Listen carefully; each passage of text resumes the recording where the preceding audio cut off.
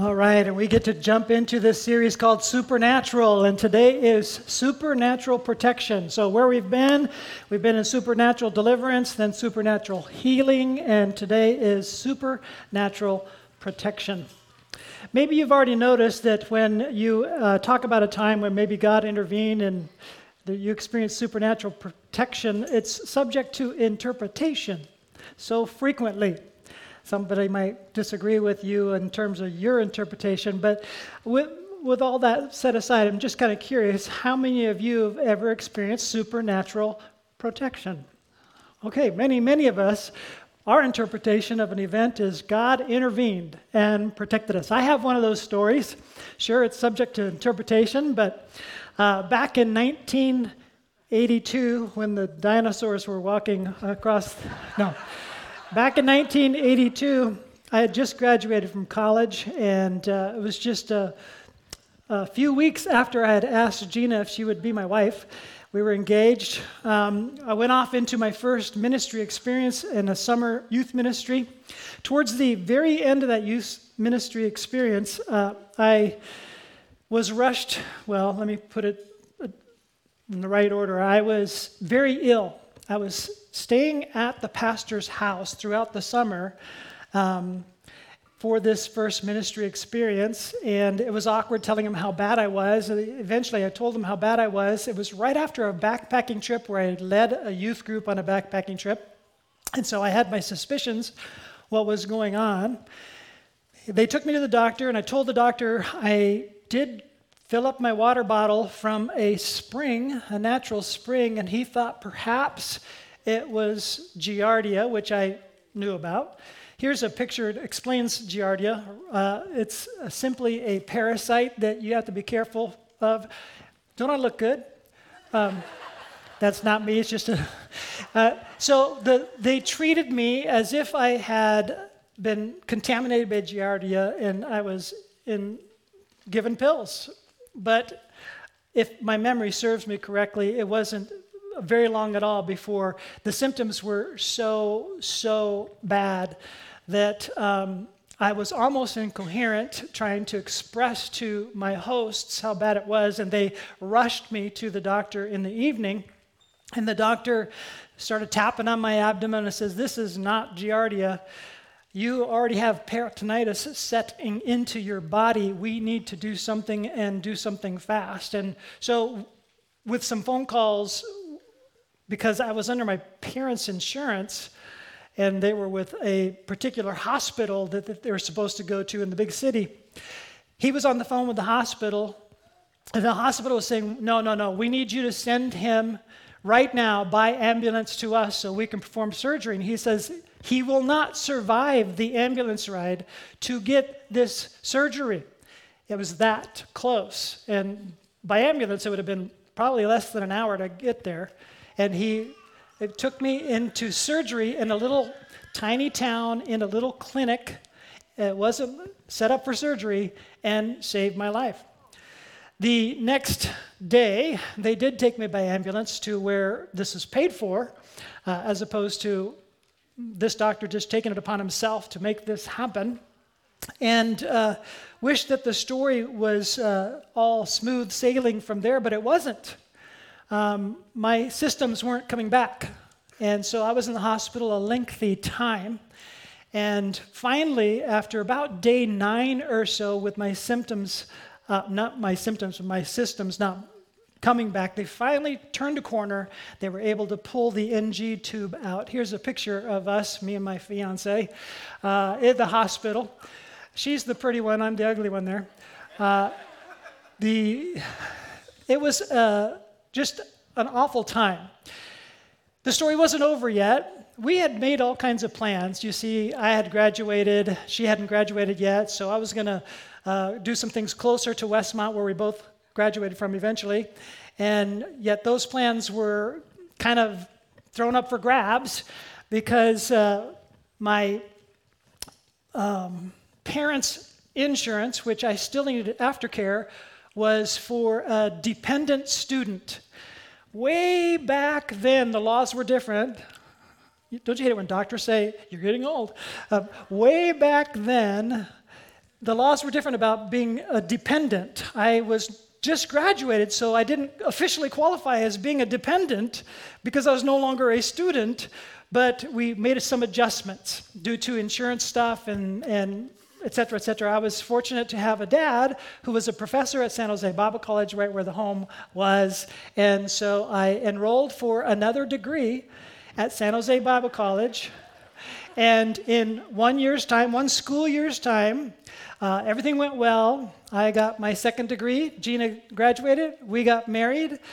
We had our honeymoon. We were interrupted in our honeymoon to interview for a church ministry job and entered into the church ministry, which was the degree I got, church ministry. So all that to say, here's why I tell you the story. We're ready for point number 1. Long before you face a problem, God already has a plan. Long before you face a problem, God already has a plan.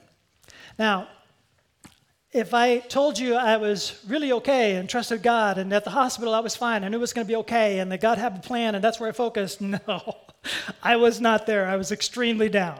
I was extremely depressed. Here I am marrying a physical education major wife who we're all excited about the recreational things that we had planned, and now I felt like an invalid that was barely able to walk, and where is this all going? And I was just low in a depressive state during those days. I wished I would have focused on this. Long before you face a problem, God already has a plan. Because what I thought was a tragedy was a change of trajectory. What I thought was a tragedy was a change of trajectory that I wouldn't have made without God's plan that He oversaw through this process. I wasn't planning on going to the school where my dad was professor. That's rather interesting, taking courses from your dad. And that's rather interesting also, small school. Everybody knows I'm the professor's kid, et cetera, et cetera. That wasn't my plan. So those adjusted plans were part of God's plan, however, and I'm still in church ministry today because of the change of trajectory in 1982. That's interesting to me. Maybe it's interesting to you. The reason I tell you all of this is it's true for you as well. Long before, let's put a blank there, such and such happened, or it could be a blank about the past, it could be a blank about your future. Long before blank. What? Long before the diagnosis. Long before the loss of job. Long before that horrible breakup. Long before it seemed like my life had come to an end. Long before all of those kinds of things, God already had a plan. Now, if we knew that, what a difference it would make during these tragedies. And so this is to help you remember that in those moments. And maybe today already is one of those moments for some of us here today. I don't know. Knowing God has a plan makes a huge difference. We're going to begin with Psalm 18:2, which reads this way about God's protection. The Lord is my rock, my fortress, and my Savior. My God is my rock, in whom I find protection. He is my shield, the power that saves me, and my place of safety. Now let's just affirm this. I want you to hear me affirm it. Yes, the Lord is our protection. Find it on the screen there. Yes, the Lord is our shield. Yes, the Lord is my rock, my fortress, my Savior. Yes, the Lord is the power that saves me. Yes, the Lord not only leads me to safety, He is my safety. Amen? Now, although all of that is true, it's all true. Point number 2, God does not always protect us the way we expect. My story that I shared with you is just one example. How many of you have had that, where God protected you in a way that's not the way you expected? Okay? So this just affirms our experience, but I don't want you to assume that everything I'm saying here is based on experience. I want us to see from Scripture itself that it doesn't happen the way we expect frequently. And so I'm going to jump into a really great story. I mean, to make a great movie, can't say I've seen one, but a great movie, Acts chapter 16, is where we're going to be. We're going to be looking at some events there that took place with Paul and with Silas. We start at verse 16. Once when we were going to the place of prayer, we were met by a female slave who had a spirit by which she predicted the future. She earned a great deal of money for her owners by fortune telling. Now, in the background, just process this. This is human trafficking. This is actual exploitation of a female slave doing things that she didn't really want to do, but they're exploiting her. And she has this ability to do this by a dark power. Okay? Fortune telling is never from a good source. It's a dark power. But there's money in it. Okay? And we read this. She followed Paul and the rest of us shouting, "These men are servants of the Most High God who are telling you the way to be saved." Now, I just read it with my voice. I want you to imagine a shrill, shrieky, unearthly voice that wasn't her own, that kept this up. And verse 18, the first part of verse 18, she kept this up for many days. Now, during those many days, I want us to imagine a conversation. I can imagine this conversation, so I'm just going to kind of imagine it, and you go with me for now. It may or may not have happened, but I could imagine Silas being confused. Okay, Paul, so she's saying this. How does she know we're servants of the Most High God? And how does she know? We haven't even started yet. She keeps hounding us and following us and saying this to all the crowds every time we go, and she's disrupting things, and you say it's a demon. What motivation does a demon have to say the truth about us? I don't get it. The truth about us being the servants of God and that we literally know the way to salvation, that's what we came to proclaim. What is going on here? Why would the powers of darkness be doing this? And how is it that this just keeps going on like this? It's making it so that we can't even do our business well. And I could imagine Paul then saying something like, "Make no mistake, Silas, this is not good." Because a demon's main objective is always to bind people in their sin and to blind them in order to bring them to that binding. So a demon's main objective is subterfuge. They'll use truth to the degree that it works and then take that truth off this way or that way. But it is a blinding effort to bind a person to a sin. That's been from the beginning. Now, as we talk about demons, just in case you missed episode 1, I'm not supposed to use the word episode. Part 1. Okay? I tell myself, don't use the word episode. That was an episode, part 1, about how we can experience supernatural deliverance from whatever hooks that we allowed powers of darkness to place into our lives, and the worldview reality which is behind all of that. So when I start talking about demons, etc., some people just tune out like, wow, we came to a weird church. And I say, no, you came to the church that believes what Jesus believes. A church has the worldview that Jesus has. And I think that Jesus is worth believing because he could raise from the dead. And he could predict it in advance. And there's so much more to that, but episode 1, I point you to that. Now, in that conversation, I wonder if Paul would have said something like, "And Silas, this happened to Jesus all the time." How do you know? You met him like after all of that. I heard preaching about it all the time. You did too. Don't you remember when Peter said? Now, we're going to turn to Mark right now because most of Mark's teaching about Jesus comes from Peter's preaching. So here's what Mark writes down in chapter 1, 23 through 26. Just then a man in their synagogue who was possessed by an impure spirit cried out, "What do you want with us, Jesus of Nazareth? Have you come to destroy us? I know who you are, the Holy One of God." "Be quiet," said Jesus sternly. "Come out of him." The impure spirit shook the man violently and came out of him with a shriek. Everybody goes home from church and says, "Guess what happened at church today?" Right?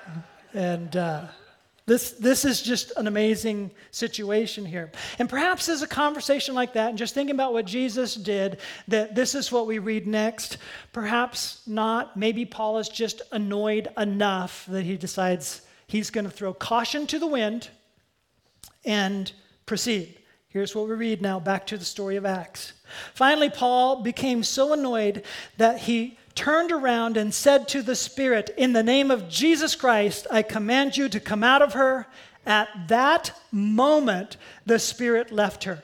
So it's very reminiscent of what took place when Jesus would suddenly be confronted by demons on a repeated basis. So the spirit of Jesus is in Paul and Silas. The spirit of darkness is jockeying for position and defensive and then trying to get people derailed away from what he's there for, and Paul would have none of it. But, verse 19, even with a small victory there, the battle's not over. It's going to get way worse. When her owners realized that their hope of making money was gone, they seized Paul and Silas and dragged them into the marketplace to face the authorities. Verse 20 and 21. They brought them before the magistrates and said, "These men are Jews and are throwing our city into an uproar by advocating customs unlawful for us Romans to accept or practice." It's fascinating. It's very typical. The arguments they present have nothing to do with the real thing that's got them mad. They're just really mad that now they don't have money coming in, that Paul just, took their little evil human trafficking business and busted it up through his power, and they're mad at him for doing it because now this fortune-telling gig they had going isn't going to work. It doesn't tell us anything about the girl. I'm surely hoping as I finish reading the chapter that she ends up in the Philippian church, which has started.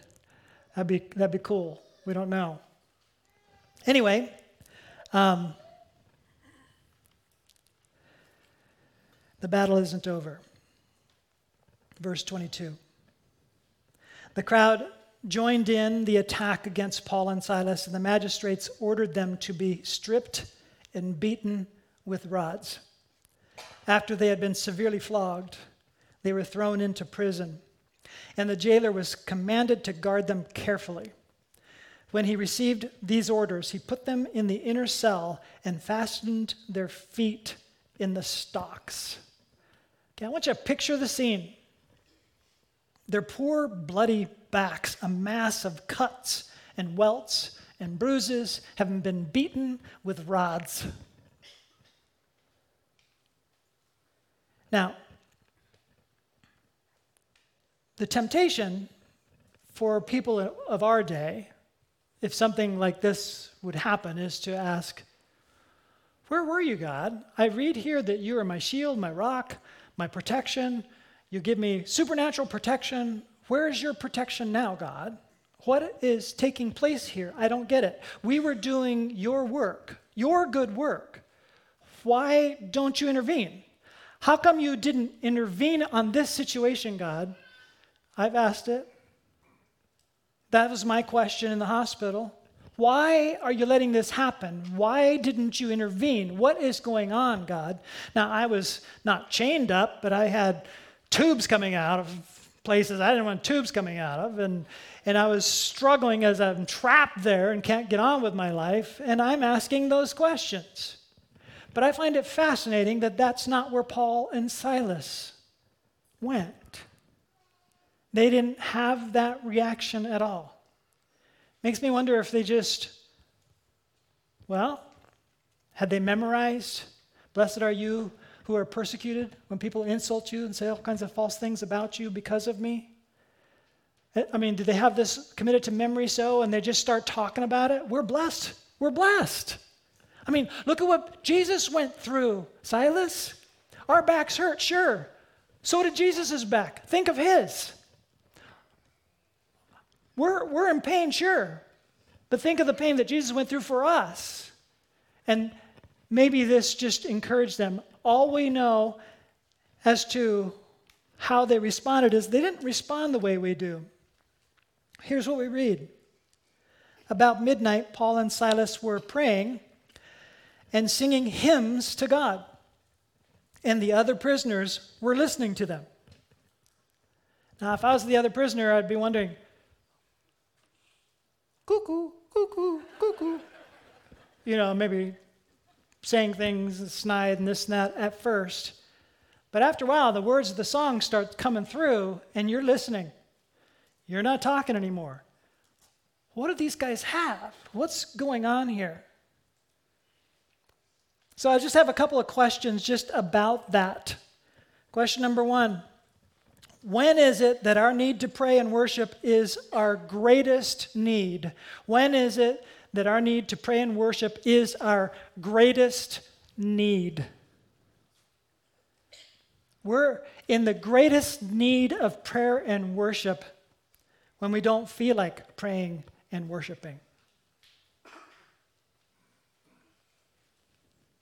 Second question. How can we pray and worship when we don't feel like praying and worshiping? I'm so glad you asked. Hebrews 13:15, we read this. In Hebrews 13:15, through Jesus, therefore, let us continually offer to God a sacrifice of praise, the fruit of lips that openly profess his name. How can we pray and worship when we don't feel like it? Through Jesus. The same power that's dwelling within their bodies because Jesus died for them on the cross and rose from the dead, and they united with him in his death and his resurrection, the same power that alerted the demonic powers that there's God's people here, and they're jockeying for power. That same Jesus is operating through them to be able to continually offer up a sacrifice of praise. Even when the dark powers are against them, they know that they're in the hands of God and they worship him.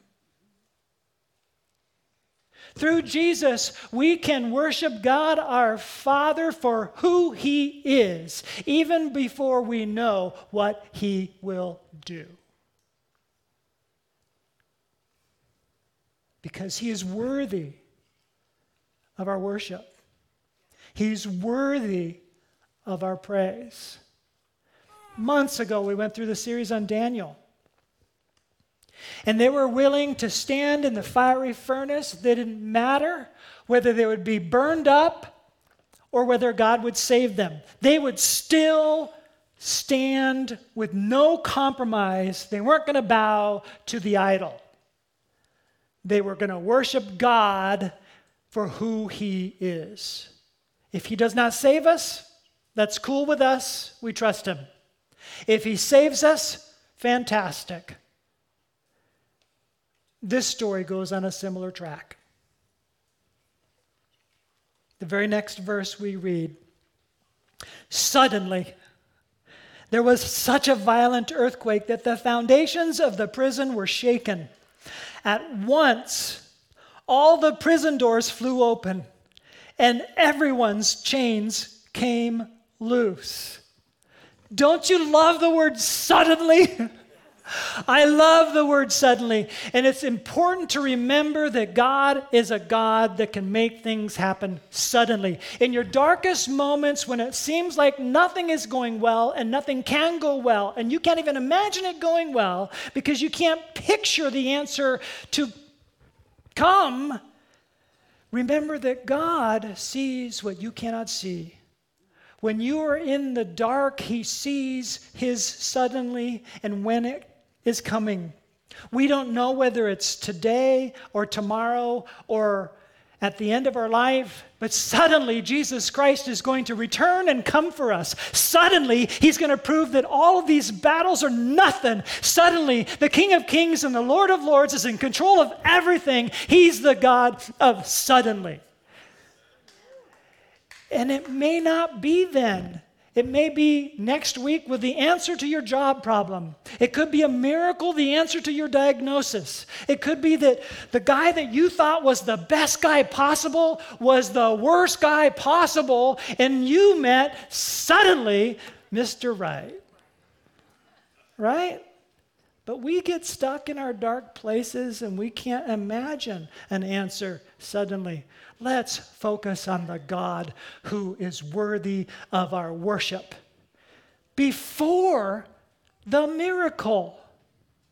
We keep waiting for the miracle to give us permission to praise him. No, we worship him continually. We praise him continually. And sometimes it's a sacrifice of praise when we don't feel like it. Please, please, please never get in the mode of I'm going to go to church when I feel like it. Please, please, please don't get in the mode where I'm only going to read the Bible when I feel like it. Please, please, please don't get in the mode where you're only going to pray when you feel like it. You need God most when you don't feel like praising, reading, praying.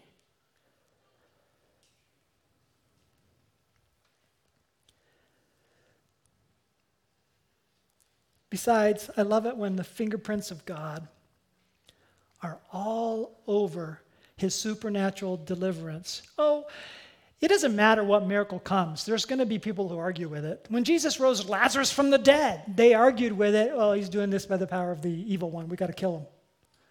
You know, there's everything subject to interpretation. But when your faith sees the fingerprints of God on an event, it is so encouraging. Just check out this event. Think about this. The roof didn't cave in. The foundation shook.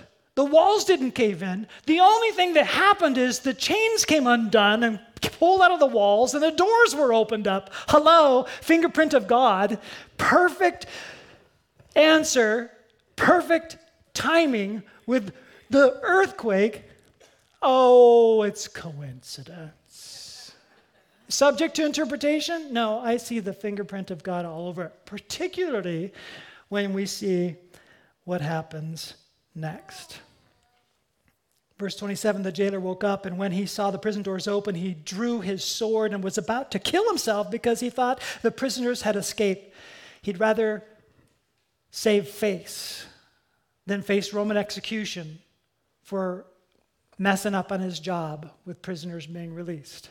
He'd rather commit suicide than face the consequences of humiliation and execution. So he's about to run himself through. But Paul shouted, "Don't harm yourself. We're all here." The jailer called for lights, rushed in and fell trembling before Paul and Silas. He then brought them out and asked, "Sirs, what must I do? What must I do to be saved?" This is a great movie. It's a better book. Read it. The rest of the story. Because when you read the rest of the story, you see why God didn't protect Paul and Silas from all those injuries. And then it chooses this moment to protect them and save them and do some other things that I won't tell you about, just some of you to read it, because it's a great book. Acts chapter 16. We could stop here, but there's one more really important point. Point number 3. Sometimes God's eternal purposes don't align with our temporary plans. Sometimes God's eternal purposes don't align with our temporary plans. So, Even in Acts 16, we see God protecting Paul and Silas in a way we don't expect. And we praise God for that. It's wonderful and amazing. But you need to understand something. Paul will again go to prison. And again. And again. And again. And eventually, on the last imprisonment, he will be executed.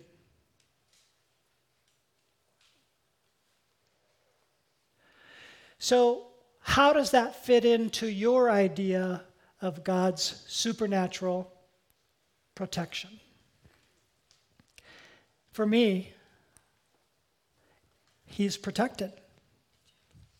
He was protected by God in every instance, exactly the way God wanted to protect him, and ultimately protected as he's ushered into eternity.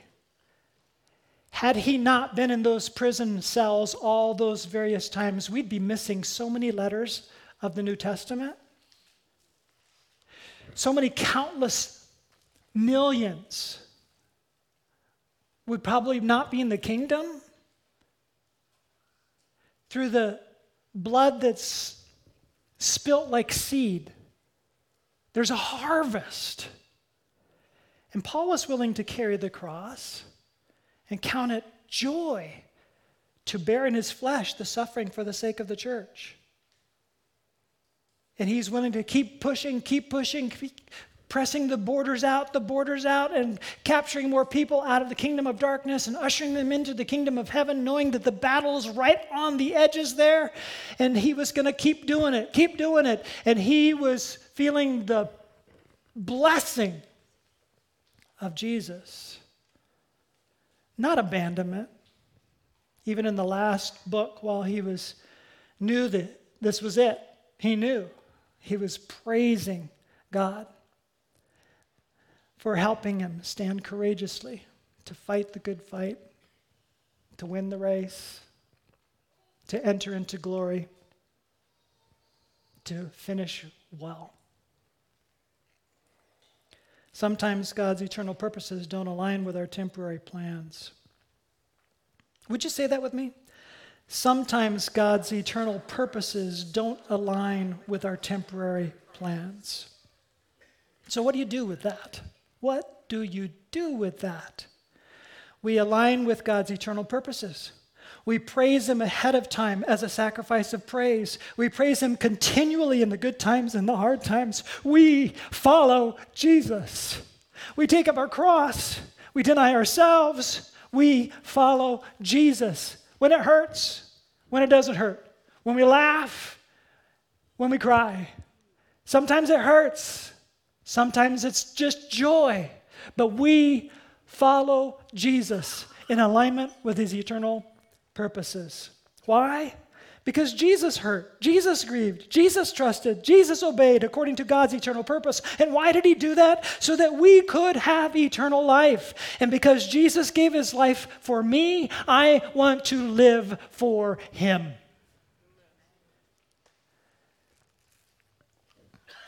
Thank you for coming today. I hope you've been encouraged. I want to thank those of you who decided to risk coming on, if this is your first day and you're a guest or if you're real new.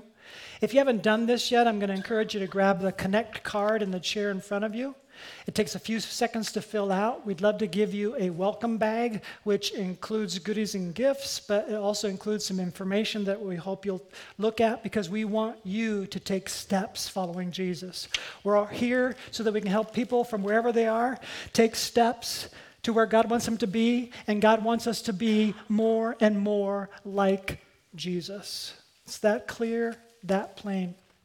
Everybody else, and everybody, if you're a guest also, you may be going through stuff right now, and you need God's supernatural protection, whatever that looks like. We're going to ask the prayer team to go to their prayer area, and they'd be willing to pray for you. There's also a prayer card if you are want to just have the staff pray for you. Write down your request, put it on that card, put it in the box on your way out.